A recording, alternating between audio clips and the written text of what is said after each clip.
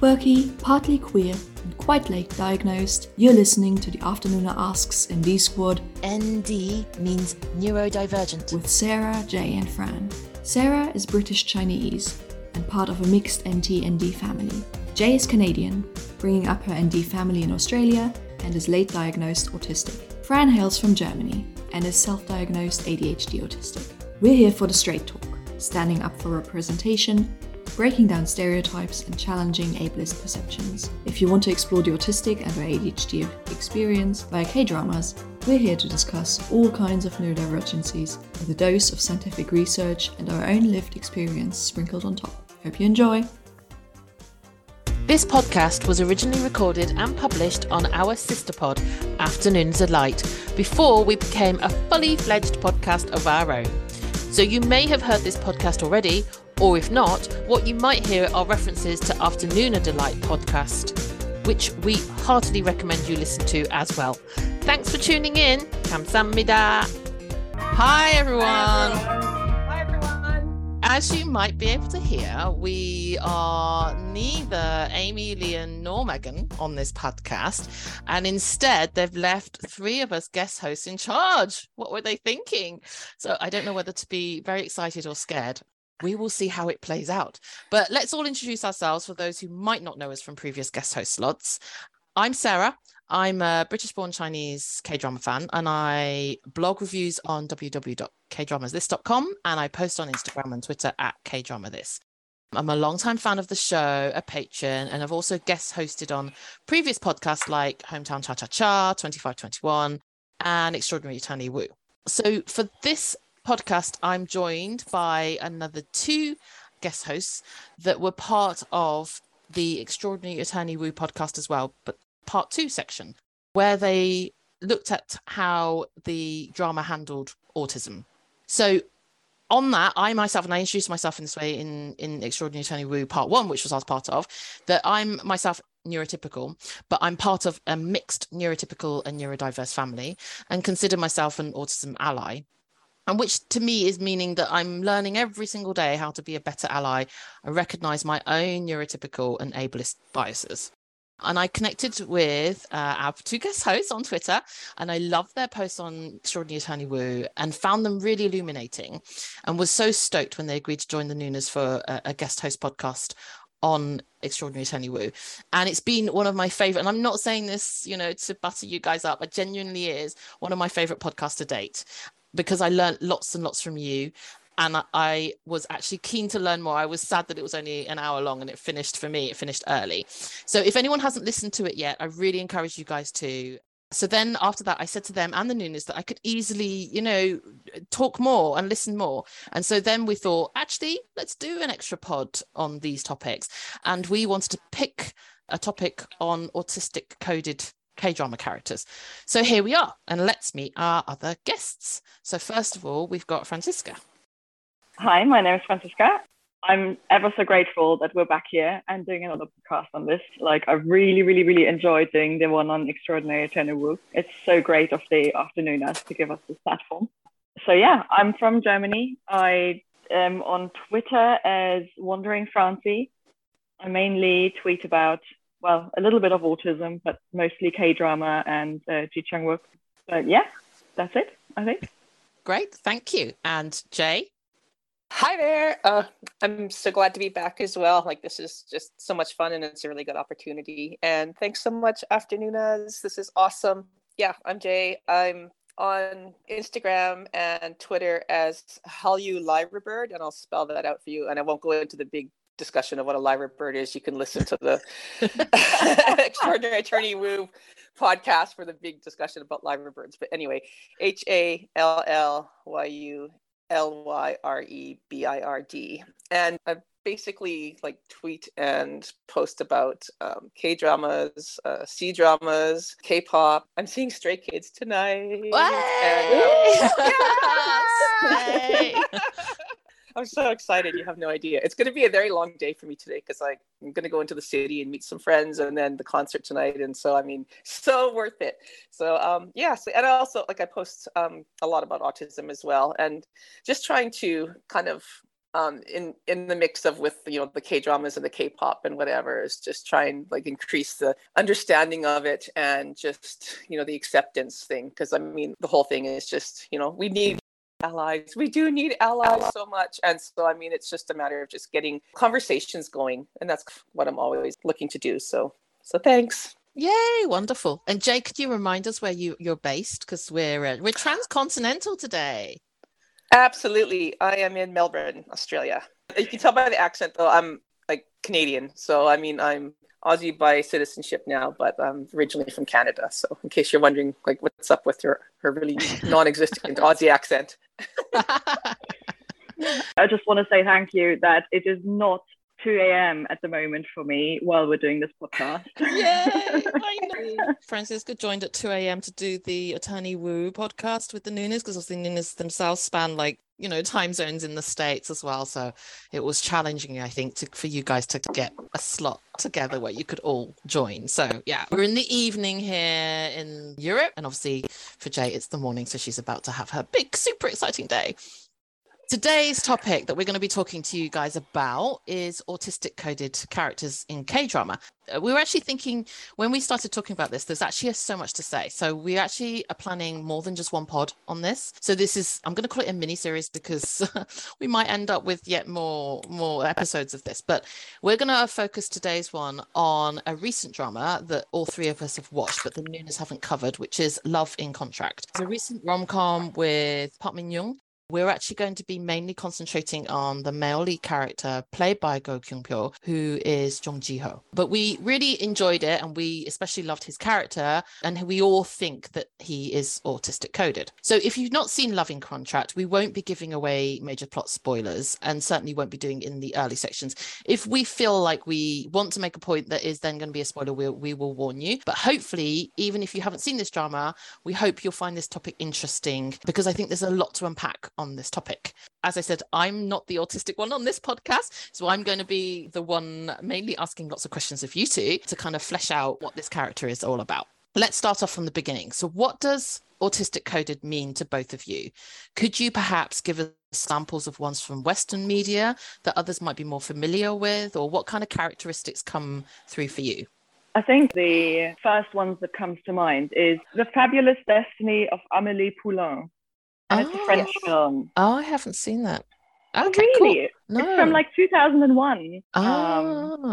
That's like the first one that comes to mind for me when I talk about autistic coded characters in Western media. But I mean, we don't want to go into these things too much, I think. For me, autistic coded is used for characters that aren't, in quotation marks, officially autistic. The writer or the director or whoever, the media haven't said like, oh yeah, this isn't drama about an autistic character, he's autistic. No one in the drama says he's autistic or she's autistic, but you can still tell from the character traits they have, from the behavior they show, and from what person they are. You can still tell. That's what for me autistic coded means, how I usually use that label.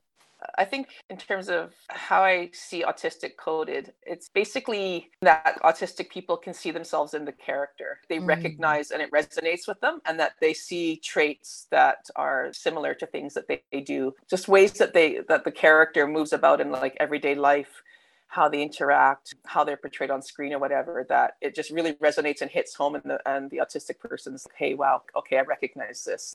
This is me up there. Like, I can totally see this. It's also, as Francisca said, that it's never explicitly stated that the character is autistic. It's just they're written in a certain way. And sometimes, I guess we can get into this when we discuss the pros and cons of doing autistic coded characters versus like explicitly stating they're autistic. Sometimes writers don't want to pigeonhole, or sometimes they're also just, I just want to write this quirky, fun character, and they pick a bunch of traits that autistic people looking at it going like, hey, wait a minute. This is me. I was just thinking also for Western ones. I mean, the one that comes to my mind the most is a series I absolutely loved. It's a Scandi noir, The Bridge.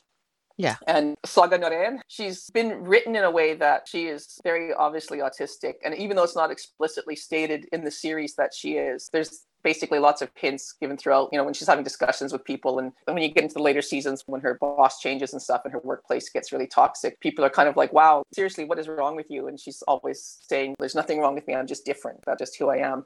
It's interesting because Sophia Helene, who plays her, has said before in interviews that, like, even though it was never explicitly stated that the character is autistic, she always played her as if she was. That was her mindset, and that she was always portraying the character as if she was autistic. And that was her understanding from the beginning. I haven't rewatched the whole series. I think there's like 4 seasons or something in a while, but that was always one of the ones that really resonated with me and really stood out the most for me. I can totally see myself in this character, and it was really well done. There's obviously like a whole list. If you ever Google online autistic coded characters, and a whole bunch of Western ones will come up, you'll get like Sheldon Cooper, and you'll get Temperance from Bones, and you'll get like a whole list of other characters that people have felt that they were autistic coded. You can get like a whole discussion going back and forth as the validity or whatever and stuff, but it's interesting. I was going to put one more thing on here before we go. I know there's some debate on autistic coding, and that sometimes is just headcanons or wishful thinking. But I think it's really important to acknowledge that autistic people are seeing these traits represented in a certain way in characters, and it resonates with them and it rings true and stuff. Not to just write it off as like wishful thinking, oh, you just want that character to be autistic.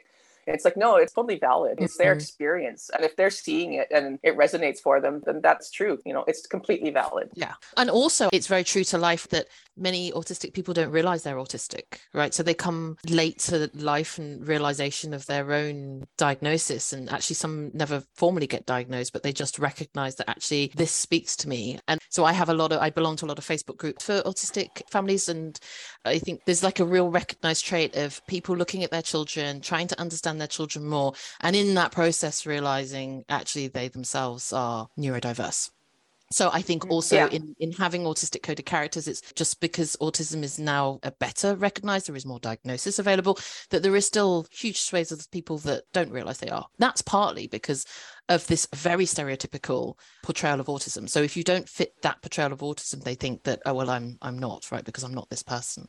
It's really important for me that we do this series and that people like online discuss autistic coded characters, because it just diversifies this picture we have of autism in the media so much, to talk about these characters that maybe haven't been written as autistic on purpose because the writer didn't realize, but that are totally autistic. I think that's just so important, exactly for those people who haven't been diagnosed, who maybe feel a bit different, who haven't had access to the resources or the community to realize, oh, this is why I'm different. This is where I belong. These are my people. To like see those discussions, see those characters on the media and have people point out, look, this is an autistic character. If you do relate to this, maybe check it out. Maybe have a look. Maybe there's more you relate to. Maybe you can find your people, find your community. Absolutely, yeah. And actually that leads me to what was my next question. During the time when the show was airing, there were some social media conversations I saw on whether or not Jung Ji-ho was autistic coded. And I think some people said that they didn't think he was. I saw some comments about how, oh yeah, I have an autistic friend and his character doesn't give me the same feel as their friends are. And I just found it so distasteful to see. And I made this comment to you guys in the chat earlier, that if she had replaced the word autistic with, say, Chinese, I don't think she'd have written this comment, because I think it would ring alarm bells. You can't just go, oh, well, my friend's Chinese, so I know all about Chinese people. And I could tell you whether this person's got Chinese characteristics or not. But I think with autism, it's almost like it's okay to say, I totally understand how an autistic character would be portrayed. And this person doesn't feel autistic to me. So do you feel like this is a common phenomenon for those people that are not autistic to speak about autistic people? And how does this make you feel?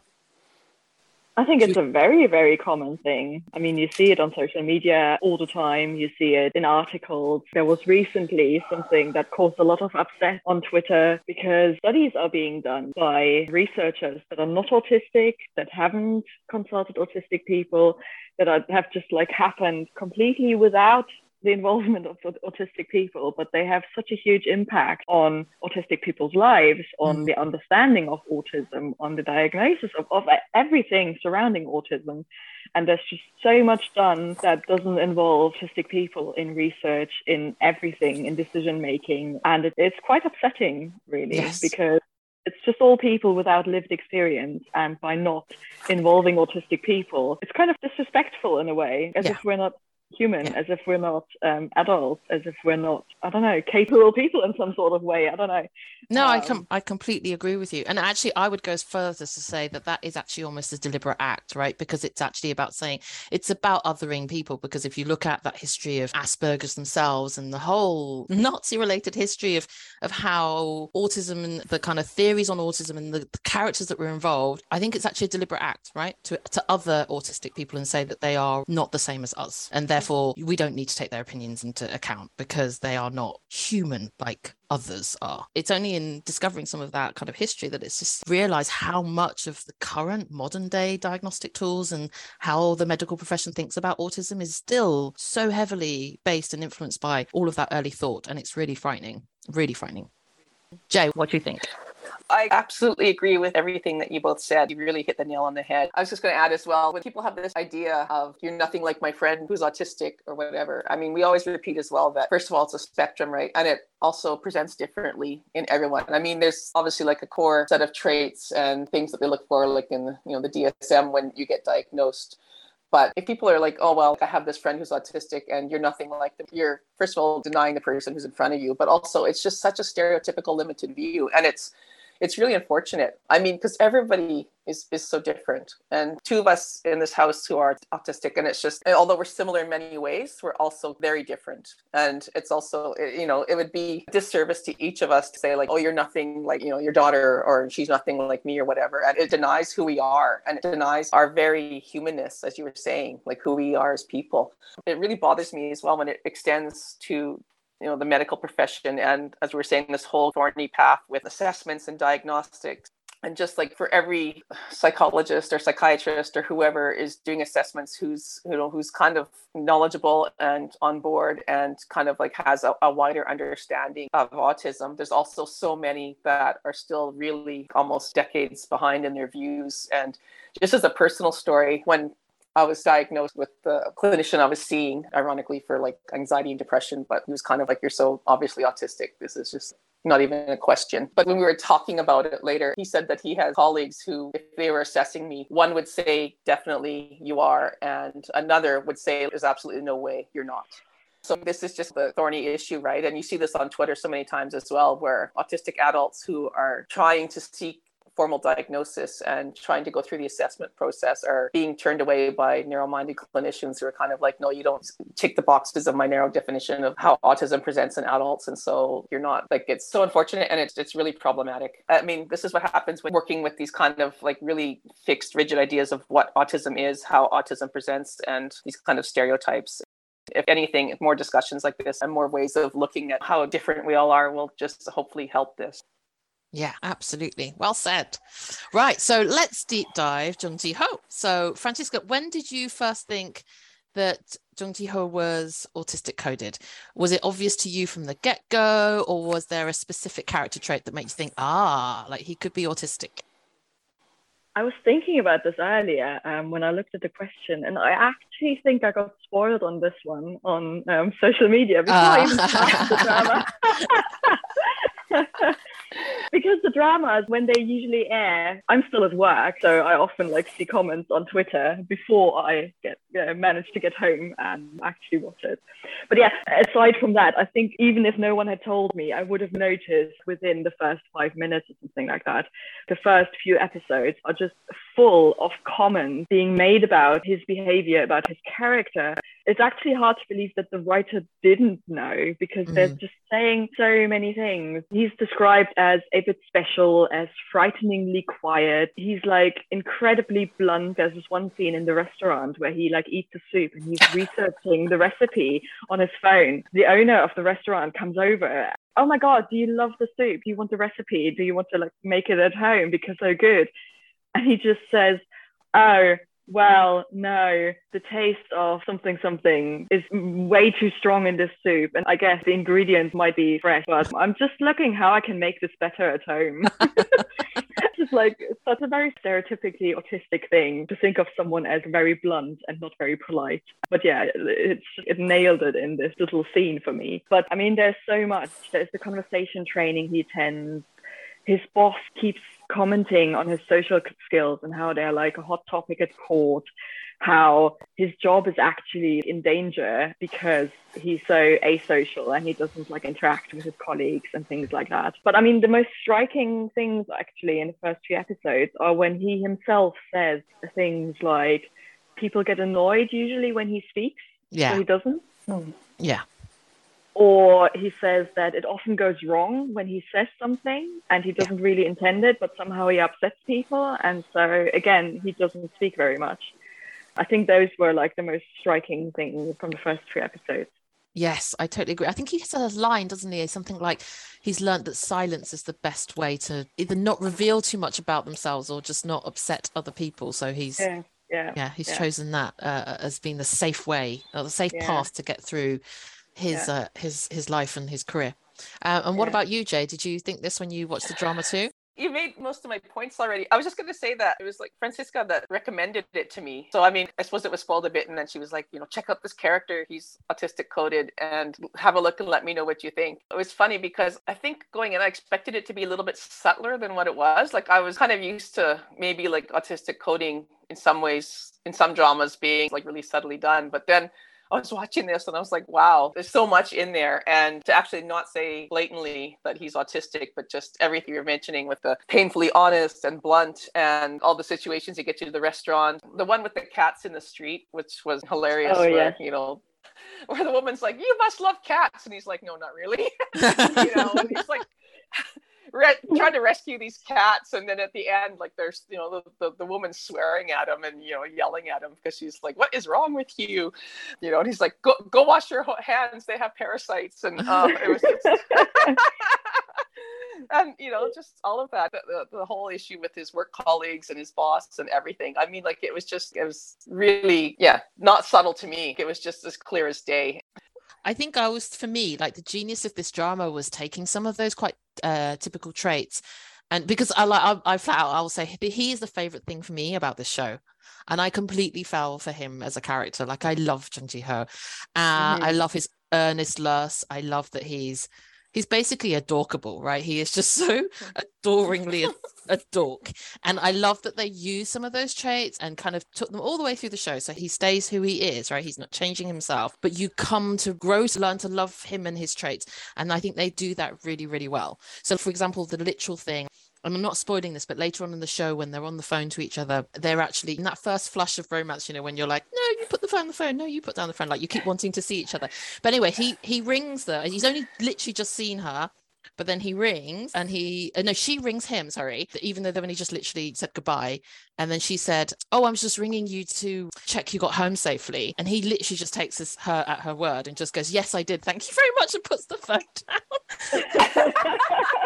And I was just like, he's just so cute. So they took, like so many of his autistic kind of traits from the beginning of the show, but they took it all the way through and made you fall for him even more. And I really thought that was really well done for the writing, and which is why I agree with you, Francisca. I don't think they unwittingly created an autistic character.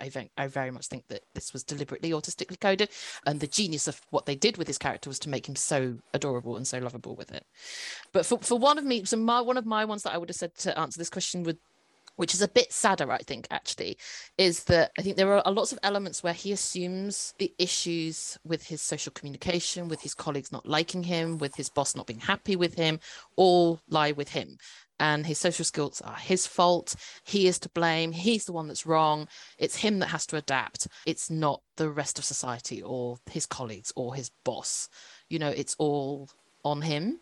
And I don't know that the drama really goes into this very deeply or anything, but it definitely spoke to me in terms of the autistic experience of what it's like to try and navigate yourself through a world that is overwhelmingly neurotypical, that you always feel like it's you that has to do all the changing. I totally agree. That resonated with me a lot too. That's definitely how I feel a lot of the time. Yeah. And so leading on from that, we talked before in the Extraordinary Attorney Wu podcast about how one of the kind of the worst traits of living in this an overwhelmingly neurotypical society is this desire to fix autistic people and normalize them to act like neurotypical people. And do you see that in this drama?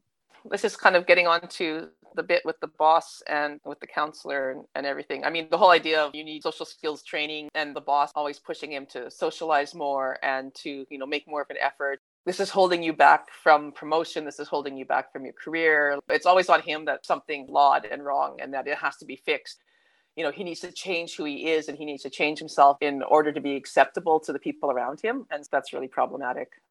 Yeah, I really didn't like the boss character. He's portrayed as this person who looks out for him and who's like his only ally at the court and who kind of like supports him, who's like almost like a fatherly figure.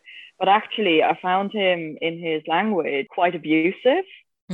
He says things like, are you a sociopath and are you normal? He says, you've got a terrible personality. He's just, I'm not saying this is like an unusual behavior from someone of like his generation, but I don't think this ever gets addressed in the drama. There's even like the scene in the hospital where he says some of these things. You've got a terrible personality. Maybe someone did want to kill you, because you're such a terrible person. And I was shocked at that.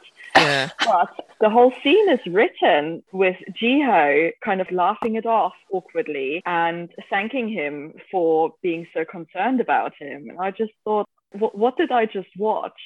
And it's just never really discussed that is not okay behavior, that is not supportive, that's totally abusive. Absolutely. Yeah, I agree. And actually, it's really interesting because I think for me, so there was shades of kind of the reason why I found the dad in Extraordinary Attorney Woo a bit problematic, even though he was portrayed, I think, to be a good dad. And in some ways he was. But there's also for me a slight intersection of cultures. So Asian parents for me, and obviously I have Asian parents. I am myself now an Asian parent and kind of like confronting my own childhood neuroses. But I think there's an element of his behavior being seen as a good thing, right? So caring for someone sometimes in an Asian parent context is basically just telling them all the time what their faults are. Was I constantly told by my mum I was fat? Yes, constantly. Was she also always flipping feeding me? Yes, totally, she was.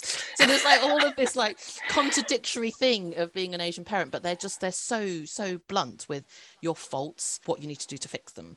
And there's an element of, well, I'm responsible for you and you are responsible for us as a family, right? You represent us as a family. So you're not just in society as an individual, you're representing us as a family, but also, the things that are problematic in you reflect badly on your family, and they reflect badly on your family that they haven't told you about them. So they haven't said to you, these are the things that you need to be fixed. And so the blame lies with their parents. And I think in some ways what they're trying to portray with this character is that even though his boss is not his father, isn't it really cute that he kind of considers Jiho like his son, like so much like his son, that he has this paternalistic attitude towards him that he wants to fix him. So yeah, I absolutely agree with all the points you're making. I think that's why it's kind of been written like that, because it appeals to Asian audiences that this is the way you show love to someone, by basically pointing out everything that's wrong with them and telling them to fix it. Yeah, absolutely.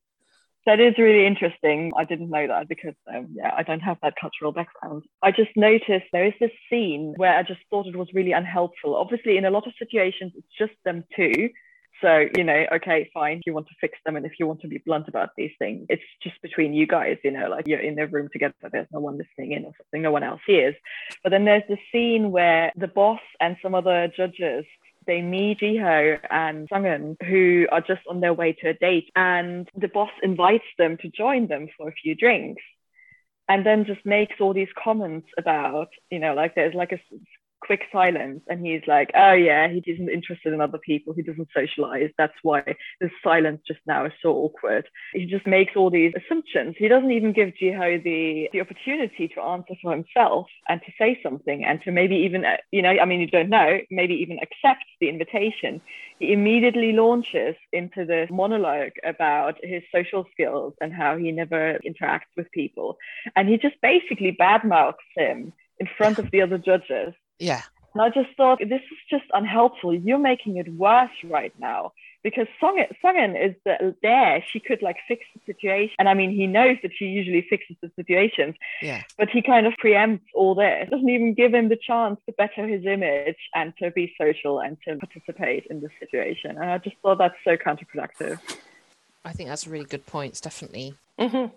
obviously we talked a little bit about having autistic coded characters, and Jay, you mentioned before that there are pros and cons to having an explicitly autistic person, one that is autistic coded. So what for you are some of those pros and cons? I think there's a bit of a leeway and stuff here that you've written a character and they're autistic coded, but they're not explicitly written as autistic and they're not out there as autistic. First, I think it gives a little bit of freedom in how they're portrayed, in that I think when you say autistic, as we mentioned, people are expecting certain traits or stereotypes, and they're expecting a character to act a certain way and be written a certain way. And whereas if you never mention that, but you put the traits in, it gives a little bit more freedom in the portrayal and how they appear on screen and in how people interpret them as well. Because I mean, then it leaves it open for interpretation. And we've seen like online, there's discussion of this character is or this isn't or whatever.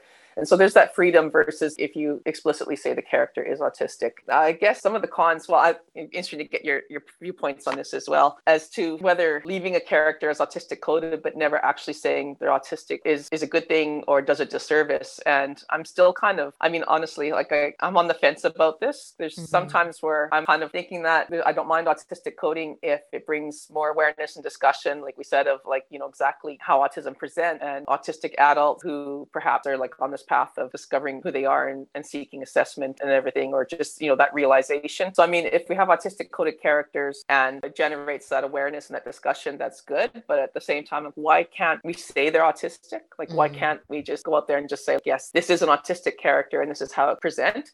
So, I mean, honestly, I think some days I'm okay with this. This is good. And then other days, why can't we be more open about this? And why can't we be more proud of this and just say like, this is an autistic character? So, I mean, it goes back and forth. So. But I mean, I would say that sometimes I'm still not sure about this, if this was actually intended or not. I really can't tell. Maybe other people can. I want to give the writer the benefit of the doubt. And I'm sure there are a lot of dramas where we've got autistic coded characters where the writer potentially genuinely didn't realize. They just wanted a sort of introverted, slightly awkward character or slightly quirky character or whatever, and they chose those traits, and they didn't, you know, they've maybe never come into contact with autism or autistic people. I mean, that's totally possible, right? So, you know, I want to give people the benefit of the doubt that they actually didn't know and actually did it accidentally, so to say. Yeah. It's not just about not being open about it, but it might just happen that they really didn't know. One of the drawbacks of it is, though, that we don't get fully developed autistic characters in a way. So certain things that an autistic person would experience in their daily life, if they don't contribute to the story, they would be left out if it's like not an explicit character. Like in Extraordinary Attorney Woo, we had those meltdowns and they weren't actually always essential to the story. They didn't further the plot or something like that. They were kind of an extra that made her a more fully developed character. But if they had been left out, that would have been okay for the story. Whereas if it's like an autistic coded character and it's actually accidental, such things would not happen. So one of the examples, I think, in Love and Contract with Ji-ho, there is this scene later on when Sung-eun tries to like encourage him to be more social and to be more attentive to others and like that. And they go to this golf match. He's super attentive to her. You know, he like there's like a ball that goes into a bush and he immediately runs after it before she can even get herself dirty or something like that. And he fishes it out of the bush and he gives her things and he makes sure she's warm enough and all these things. And he's super, super attentive the whole time. And he's super, super nice. And everyone notices that he's being super social and super nice and super attentive. What was missing for me after that scene was, I mean, obviously, the experiences are very varied, but for me, this would have been exhausting. This would have depleted my battery a lot. So afterwards, I would have had to recharge. I would have had to have some downtime. I would have had to be by myself, not interact with people. Something like this in this K-drama wasn't portrayed. It wouldn't like contribute to the story very much. It wouldn't further the plot line. But to show it would have made him a more fully developed autistic character, if that makes sense. Yeah, it does. Yeah. And for me, actually, from that scene, similarly, he downs an entire drink that is really foul tasting, apparently. So, like, none of the other characters want to drink it. And I did think, like, how common it is for autistic people to have sensory things around things that they eat and taste. I was thinking, like, how likely is it that if all the other people around that room cannot handle the taste of this cup, that he could, or maybe it was just like, okay, this is a sign of how much he adores her, because he's just going to I think that's what it was. yeah. But just to flesh out your point a bit more, Francesca, just to make it obvious for people who maybe don't have that autistic experience, but that what you were talking about being really draining is effectively you're masking, right? You're pretending to be much more sociable than you are. You're pretending to perhaps be more like you're having to be aware of all of your interactions, all of the way that you're acting, and having to put a lot of energy into managing that, constructively within the social rules, within the character that you're trying to be. So all of that is very exhausting. Yeah, it's basically, I think the easiest way for people who are not autistic to understand this is you just imagine you're an introvert and you're pretending to be an extrovert. Yeah. I think that's what it is. Yeah. Or flips, like if you're like really chatty and suddenly you have to be super quiet and serious. I was just going to add as well, like you were saying about we wouldn't have seen the after effects of some of this stuff, and a couple of the things that come to mind are the dinner party at his place, the entertaining when his boss is like, hey, guess what, you're hosting everybody, and I mean, wow. Like not only are you as an autistic person all of a sudden forced to like have an entire troop of coworkers like all invade your personal space and sit there being really loud and noisy and talking and stuff all night, but just everything involved with that. I mean, like afterwards he would have been like, okay, that's it, done. That's, I can't handle anymore. And then plus every time she cooked, God, yes. And you can see him like just standing there in his kitchen and he's just, wow, oh dear. But I thought that was really well done. She's like making this mess and he's just like, I have to stop her from cooking ever again. I cannot have this in my house. Like, this is impossible. I do not want this. Why is she doing this to me? Like, I'd rather do anything else but have her cook in my house and make a mess like that. Yeah. But I think it's almost like that example, if we just take that tangible example of the cooking, I think it's almost like a really good example of the double empathy problem we were talking about. And just the idea of she's like, I am cooking for you. I'm showing you how much I love you. You're having a night off, my dear. Like, look at me creating for you. And I'm putting all of my heart into this. And looks like, his kitchen has been totally destroyed. And he's just standing there and he's, yes, but like, I would love it if you never cooked again. He's thinking like, like this would be better for me if you actually like never cooked again. That is a really good example of the double empathy problem. Absolutely. Yeah. So leading on from this, what do you think was, so obviously we talked earlier in the pod about how some people's views on social media was that this person was not autistic, for various reasons, like they didn't feel autistic. So what for you felt like was a good non-stereotypical portrayal of his character? What character traits do you feel that you really enjoyed seeing, because to you they are part of being autistic, but maybe in the usual stereotypical way in media, autistic characters are not portrayed in this way? They did a really, really good job at having an arc for his personality without changing him. So we started off with seeing him as the super, super unsocial, blunt person who doesn't care about anyone or anything, who isn't interested in social relationships. But as we get to know him throughout the series, we notice actually a lot of his not having friends and not interacting with people is because he's had negative experiences, because he's felt that he annoyed people or that people misunderstood him. So he stopped trying. But then with Sungen, he gets a new chance. He opens up and he doesn't have these misunderstandings so much, or she's patient enough to let him explain and to like figure out what he actually meant. And we start to see that actually he is quite caring. He likes to have this contact, maybe in a different way than other people and maybe less than other people, but he is interested in other people and he wants this relationship and he has feelings. There's this brilliant scene, I love it, where they're sitting over dinner and she laughs at something or he smiles or something and she's like, oh my God, you can smile. I've never seen you smile. And he's like, I'm a very smiley person. If you look closely, I smile all the time. And he's got this face, and he really doesn't smile when he says this. And it's just so typical, I think, for this double empathy problem with autistics, that our facial expressions just get misinterpreted. Yeah. Like to him, like he was feeling smiley, he was feeling happy, but Yeah. it just didn't show the same way in his face. And we just learned this throughout this drama. And I think it was done in a really lovely way to show that autistics aren't all just blunt, unsocial, and unfeeling and don't want to interact with anyone. No, actually, there are, you know, like this is an example of an autistic person that does have loads of feelings. And there are lots of people like that. Yes. Lots of autistic people like that. Yes. Jay, what do you think?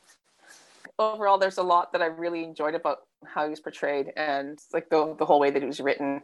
I really kind of like the idea that he got to socialize in his own way, and the fact that he had this contract going, and that even though other people, you know, or neurotypical people might have looked at it and said, well, okay, this is, you know, really strange or odd, or like, why would you do this? It was something that was meaningful to him, and it was a way of him for connecting and for making friends and for whatever. And the fact that as well, that just like as a personal anecdote as well, it kind of bothered me too, like with the boss and also with the counselor, who were getting on his case for, you know, not having relationships and for like not having enough contacts and not having enough friends or not having enough, you know, like in their mind that, you know, he was deficient in some way for the way that he, you know, had relationships or interacted with people, and that they saw that there's something flawed with him. It just reminded me so much of when my daughter was in high school, and I would get teachers that would talk to me during our parent-teacher conferences. And they would say things like it troubles me that, you know, she's sitting alone on the bench reading and that she has no friends. And, you know, and they would always be putting their noses in, like, this is high school as well. And some of the teachers are like basically trying to do like high school version of play dates and set her up with like other students to try and, you know, you need to make friends. And it's funny because I'd talk to my daughter about it and I'd be like, are you lonely at school? And she's like, no, I'm just reading. You know, and I mean, she wasn't bothered. Yeah. She wasn't bothered, and she had this amazing online social life. So like most of her friends are online, and she has this amazing social connection online, and all of her friends are online, and she's had friendships that have lasted, you know, like 5-6 years now online. And the fact that the teachers can't see that, they can't, because it's not apparent to them. They just see the solitary kid on the bench, and they're like, you know, oh, I feel so sorry for her. Like, maybe I'll set her up with this other person, and maybe they'll hit it off. And of course, they never did, and they were kind of like, wow. And that just reminded me of this with his boss and the counselor being like, oh, you need to socialize more. You need, you know, you're doing this wrong. You need to have more friendships. You need to, like, you know, get in with your coworkers. You need to do this. And it's kind of like, you know, like maybe, you know, the way that he's connecting and interacting is good for him, and it works for him, you know, and they're just viewing it through this lens, and they have no idea. Yeah. Actually, those dinners with Sangen, she enjoyed them too. Yeah. Sometimes she was saying, oh, we didn't actually talk very much in all these years. But actually, she was also emphasizing how they were like a break for her from expectations from people and from society and things like that, and how she just really enjoyed the quiet and being comfortable in silence with him. And I just thought that was really, really lovely. Yeah, I agree. I think for me, it was because you talked about acts of service being your love language, Francesca, and I think it's very much his love language. You know, all of the many things that he did throughout the drama to show that he cared for her, looking through security footage, like endless hours of it, and always knowing what her favorite meal was and cooking it for her at various points in the drama when he felt like she needed him to show her his love. And I think that often that's portrayed as not being very common, that, you know, autistic people don't care about other people, they don't empathize with other people, and they won't understand what they need. But actually, you know, we see throughout this drama, he is really, really, how can I say, like attentive to her needs and what, you know, some things she doesn't even directly tell him, he's just noticed, and then he just brings it on himself to help her in his own little quiet way. And I thought that was really lovely. I think that for me is something very autistic that I do and that I've seen in like other characters and other people, this duality between seemingly not caring and then being very attentive. So when you're not interested in people, or you're not emotionally invested with them, or they're not your friends, the colleague, he doesn't know anything about them. Yes. Even if they did something in front of him, he wouldn't notice because he's so focused on doing his job or doing something else, and his focus is somewhere else.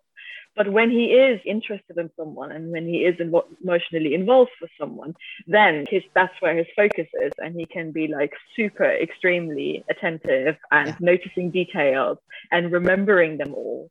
And I think people sometimes struggle to put these two things together, but they can coexist in people. They see one and don't think the other exists. But that's not true. Yeah, this duality. Absolutely. But just because Jay was trying to sort her thoughts earlier, I also really, really liked about this drama, because we were talking about what they did well with the autism portrayal and what wasn't so stereotypical. I really, really liked, I mean, a judge isn't like a normal job, but usually the two stereotypes that we get for autistic characters are either they are super extremely intelligent or they can't manage their life by themselves. And I just really, really enjoyed that he was kind of like something in the middle. Like he was fairly capable at managing his life and at going through his life, but he wasn't necessarily like a super, super extremely intelligent. This is only 1% of all people in the world. He didn't have a photographic memory of every page he's ever read, or Yeah. Great. Okay, so have you guys got any other topics you want to cover or any final thoughts? There was this thing in the chat earlier that you said that I should definitely make on the podcast. Yes. So I made a note of that. And it leads us back to the question, was this character written autistic or was it not? Obviously, there is no answer for this unless we get the writer on this podcast, which, surprise guest, we have not known. So I said earlier in the chat that actually I'm so torn whether this was accidental or not, but I somehow feel that if he had been written as an autistic character on purpose, that he would have been way more stereotypical than he was in the end. I thought he was written in a very rounded and balanced way that you don't often see in purposefully autistically written characters. Yeah, if that makes sense. Totally does. Because when people think, like people who haven't had much contact with autistic people or who haven't read much about it, they obviously, it's quite normal, have this very stereotypical picture of what autism looks like in their head. So if a writer goes and says, I want to write an autistic character, he's obviously, if he hasn't really read up about it, going to go to those stereotypes. And I just feel like this character, there's so much in there that isn't very stereotypical, but represents a lot of autistic people. I almost feel like either a writer who knows what he's doing and who knows a lot of autistic people, or he just took a person in his life that no one knows is autistic and kind of like based the role of that or something. I don't know. Yeah. Jay, did you have anything you want to raise? You don't have to, by the way. We can cut this bit out if you don't. I don't want to put you on the spot. It's just in case you had something I wanted to make sure that you had the space to raise any final points. I think I'm trying to think if there's anything I want to raise. It's probably, you can tell, I'm so glad we're editing this. Just take your time, it's fine. Well, not too much time because you've got to go and see Stray Kids, but yeah. Well, yeah, hopefully I'm not on here for like 10 hours, but anyway, here's like this whole like autistic processing at work now. My brain's like the wheels are turning and I'm kind of like, what are sentences? When I'm put on the spot like this, I often can't even think about the question anymore. I just think about things like, oh my God, I need to like say something now. Oh my God, what is the answer to this question? Oh my God, everyone's going to get annoyed with me because I'm not actually answering the question. And my brain just goes off and like thinks on this like completely different layer and there's no capacity left to think about the actual question that I'm supposed to answer. Yeah. And it's so true. And I think it's kind of funny because, I mean, if we look at, I'll just go on with this. If we look at like what people's stereotypes of autism are, and about how the whole focus on being silent or, situational mutism, but there's also this real propensity to just overtalk when we're put on the spot, or when we're in this moment where someone's like, and what would you like to say? And it's like, oh God, just keep talking. Like, if I just keep talking and I try, keep going with something, then there won't be this dead silence, and there won't be like all this, focus on the fact that I'm not actually saying anything. And this is basically like me all through grad school and me all through uni. It was just, whenever ended up in seminars where the prof was like, and what would you like to add? And you're kind of like, oh, okay, I'll just go into some random 10-minute explanation of some book I read 2 weeks ago, and maybe it'll sound passable, and they'll think like, wow, she actually knows what's going on, when actually I'm just kind of like freaking out and like just talking, free pedaling for no reason. Honestly, I'm so jealous of that, because I was that person who did the selective mutism thing. When I'm put on the spot, I don't say anything. And then that will be what I do for the next, I don't know, 10, 15, 20, whatever minutes, or how long ever the situation lasts. And that was always really bad in spontaneous exam situations, when you're just called in front of the class and you're just like, oh my God, panic. And then you don't say anything. To this day, I still don't know how I got through my master's defense, because, and I honestly think I've probably like blacked most of that out, because I'm kind of like, it's probably best you don't remember. But honestly, to like, sit in front of a panel of, like 3 professors who were grilling me for 2 hours on my thesis, and me just having to like randomly answer, like, because I had no idea of what their questions would be either. And just to like answer. And I think I did a lot of just, just grasp at straws and just start talking. And I mean, to this day, I still wonder whether, they thought I really had it together and, I was knowledgeable, or they just passed me out of pity and were like, oh my gosh, like, poor you, don't make her go through a defense again. Let's just pass her and get her through the program. Like, it could have been either. That sounds like my idea of a nightmare. It was terrible. It's probably a reason why, I've conveniently forgotten most of it, except like a couple of the points that the profs made that, like, even 20 years later still stick in my mind as like, are you really saying that? Like critiques of it, and I'm like, wow. Autistic memory at work. It's like, I don't remember a lot of the whole event, but I do remember like, some like critique somebody said, and I'm like, oh my gosh, get real. Okay, anyway, back to whatever. Thank gosh, you can like edit out that whole bit, whatever. It's good. Okay. I was just going to mention as well that like, whether it was a disservice that there wasn't like, even just the slightest hint maybe of that a lot of what he went through would have been more disabling, right? When we mentioned like the dinner party, and we mentioned the stuff with him having to be sociable, and the golfing stuff and whatever, like when we had like Extraordinary Attorney Wu, and we could kind of see how daily life took a toll sometimes. And, just like if we could have, just kind of like even moments where he like gets back to his place and he's kind of like, okay, today was a lot, or like this was a lot. And, and I understand, like we're saying that, the fact that he wasn't explicitly stated as being autistic, so there probably wasn't a reason to put this in. But even, like they were working with the premise that he was introverted and he was having difficulty with social situations, and that, a lot of the stuff was difficult for him. If there was a moment where he could have gone back at the end of the day and just been like, wow, okay, I need to recoup from this. This has been difficult. This was a lot, just a hint of, wow, this is a burden, and this is a toll sometimes. And it's just, part of everyday life. And so just that aspect as well. So, yeah. Yeah, and actually to build on that point, because obviously this is a romance that, even if you didn't show it, then potentially you could have it as a conversation, right? Like she wanted to, maybe she wanted to understand what it felt for him, what like how much he struggles with being sociable when he is actually quite introverted, and worries about saying the wrong thing to the wrong person at the wrong time, because all his life he feels like he has been getting it wrong, and that it's his fault. So yeah, it would have been good to flesh that out. So overall, for those people who haven't watched this drama, so outside of Autistic Coded or Not, would you recommend this drama as good to watch? Trick question.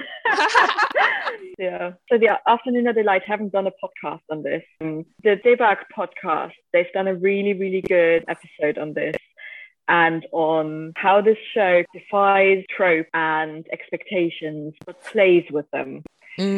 So would recommend this drama to people who like dramas that are a bit different, that kind of surprise you, that kind of play with your expectations and then do something completely different. But I think for people who want like a traditional Park Min-young drama, a very predictable, very tropey, very normal romance in a way, I don't think it's for them. That's a good answer. What about you, Jay? It is. No, I agree. I think she summed it up perfectly. So yeah, I mean, I think for me there are flaws to this drama, and there's things that I think tonally they struggle with. I think because like you said, Francisco, it's not a typical kind of Park Min-young. In fact, don't look at the poster and the fluffy pinkness and think, right, oh, it's Park Min-young rom-com, because it really isn't.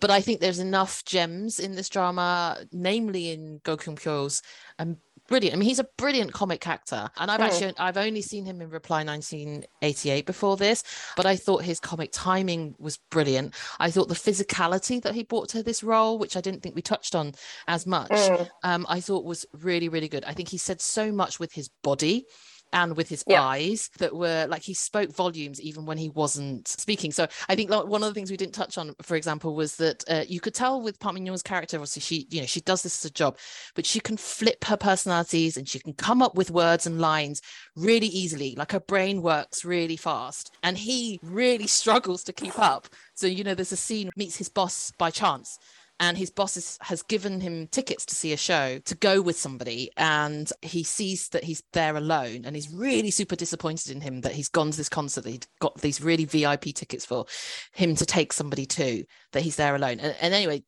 he'd actually given one of the tickets to Sang-eun, and she turns up and then basically says, oh yeah, I'm actually his wife. And he's just like blinking rapidly. You could see he's kind of going into a cold sweat, because he's like, I did not plan for this situation, and now she's coming up with stuff and I'm having to catch up. And then she's like told him that, like, this is a mini spoiler, but she tells him that they actually got married and she was pregnant, and he's just like, what? Like, how do I even use this? Like, she's just suddenly landed this like huge massive lie in front of my boss, and he's like really struggling to go, but he has no words of dialogue, right? That's all in his face, it's all in his body reactions, it's all in his physical. I thought he was just genius in this role, so I loved him for that. I actually genuinely think him alone is worth watching it. But I also really love the character of Gwang Nam, who is a out gay character, although I personally wish they'd gone a bit further with his arc. But anyway, at least he's out and has an experience, and we have a bit of a character arc for him. But they also have him and Park Min-young, they have such a a gay BFF relationship with each other. I love it. So I think brilliant. Those two reasons alone were good for the drama. Worth watching. What I really, really liked about this drama, I really like dramas about flawed people who are searching for love. And this drama was full of them. I mean, we had the three leads, we had the gay boyfriend. They were all people who were struggling in life, who had trauma in their past that they were kind of trying to overcome. But they were all kind of like in their own way looking for love, and they were all making decisions that were not good decisions. I mean, some were very good, some were not so good. Just it was so human and so relatable, and to just like see them somehow succeed in the end, maybe not have like 100% overcome all their struggles, but found some sort of happiness and some sort of peace with themselves, with their struggles, with their family, with whatever. I think, if people are into dramas that do that, this is a very good drama for that. Right. Yeah. So we're going to leave it there today. I hope you guys have enjoyed our podcast and learnt some things. I've learnt tons. So thank you so much again for your time, Jay and Francisca, and sharing your experiences with us. I've definitely found it super illuminating. And we've actually got more to discuss. So what we hope to be doing is looking at potentially other autistic coded characters, most particular Noji Uk, played by Francisca's favourite oppa, Ji Sang-up, in Suspicious Partner. We're also looking at Semantic Error and possibly other dramas. So if you've got other dramas that you think you might want to hear, like you think, oh, actually, I've always thought that this person in this drama is autistic coded, Feel free to message us via the Afternooner Delight social media channels or Afternooner Delight podcast at gmail.com. And we'd be very happy to cover them. So until next time, we're just leaving you to say Annyeong.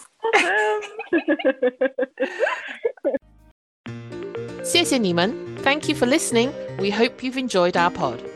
Follow us on our Instagram at Afternooner Asks or our website www.afternoonerasks.com. To get more K-drama content from a writer's lens, follow our sister pod, Afternooner Delight. For any BTS fans out there, our other sister pod, Afternooner Army, is here for all your needs. If you want to hang with us and other K-drama fans, do consider joining us on Afternooner Delight Patreon. There are different levels for you to access. Go to www.afternoonerdelightpodcast.com to sign up. Finally, if you have any questions for us, please feel free to contact us via our socials or our email afternoonerasks@gmail.com. We look forward to hearing from you. Until next time, 下次再见.